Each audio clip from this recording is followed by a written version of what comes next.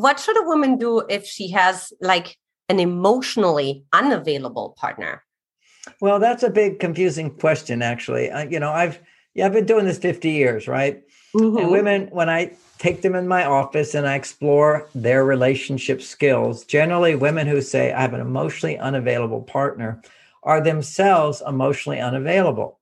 There's a need for her to connect. And she, in her mind goes, if she was really, if he was emotionally available, then we could connect.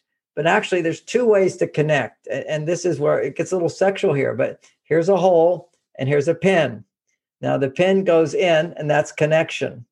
All right. So if he's the pin and you're the hole, then he puts his pin in there and you're connected.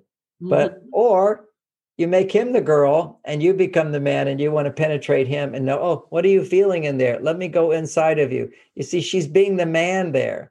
She needs to be the hole so he can penetrate her. And he doesn't know how to do that except in sex. But what you do is you train him without sort of being his teacher, so to speak. Men don't want to be taught, but they are trainable. And you train them by giving them rewards for when they do the right thing, which is like every man. You go through training. What do you need to do? So you make a request, which is, I really want to just talk about what's going on inside of me. It's kind of like, I need to sort it out. And if I could share that with you, I could do it better. So you don't need to react to anything. I don't need you to fix anything. I just need you to sort of your space. Give me the space to breathe out these feelings. And in 10 minutes, I'll feel much better. Is that okay with you? Would you do that? And he said, I don't want to do it. You say, oh, no, you'll see. You don't have to really do anything. Just look my direction and don't speak. But you have to first learn how to do this. This is called emotional intelligence, which is being able to reveal emotions.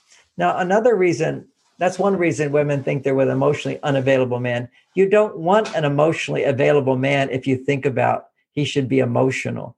See, men have to go out in the storm. They have to go onto the battlefield. They have to go and compete with other men. You don't win in the work world by saying, hey, you should win. I'll open the door for you and you go through. Let me worry about you. No, they have to worry about themselves. So this is like an important skill that's part of masculinity is to toughen it up, suck it up and do what has to be done, even if it's not comfortable or easy.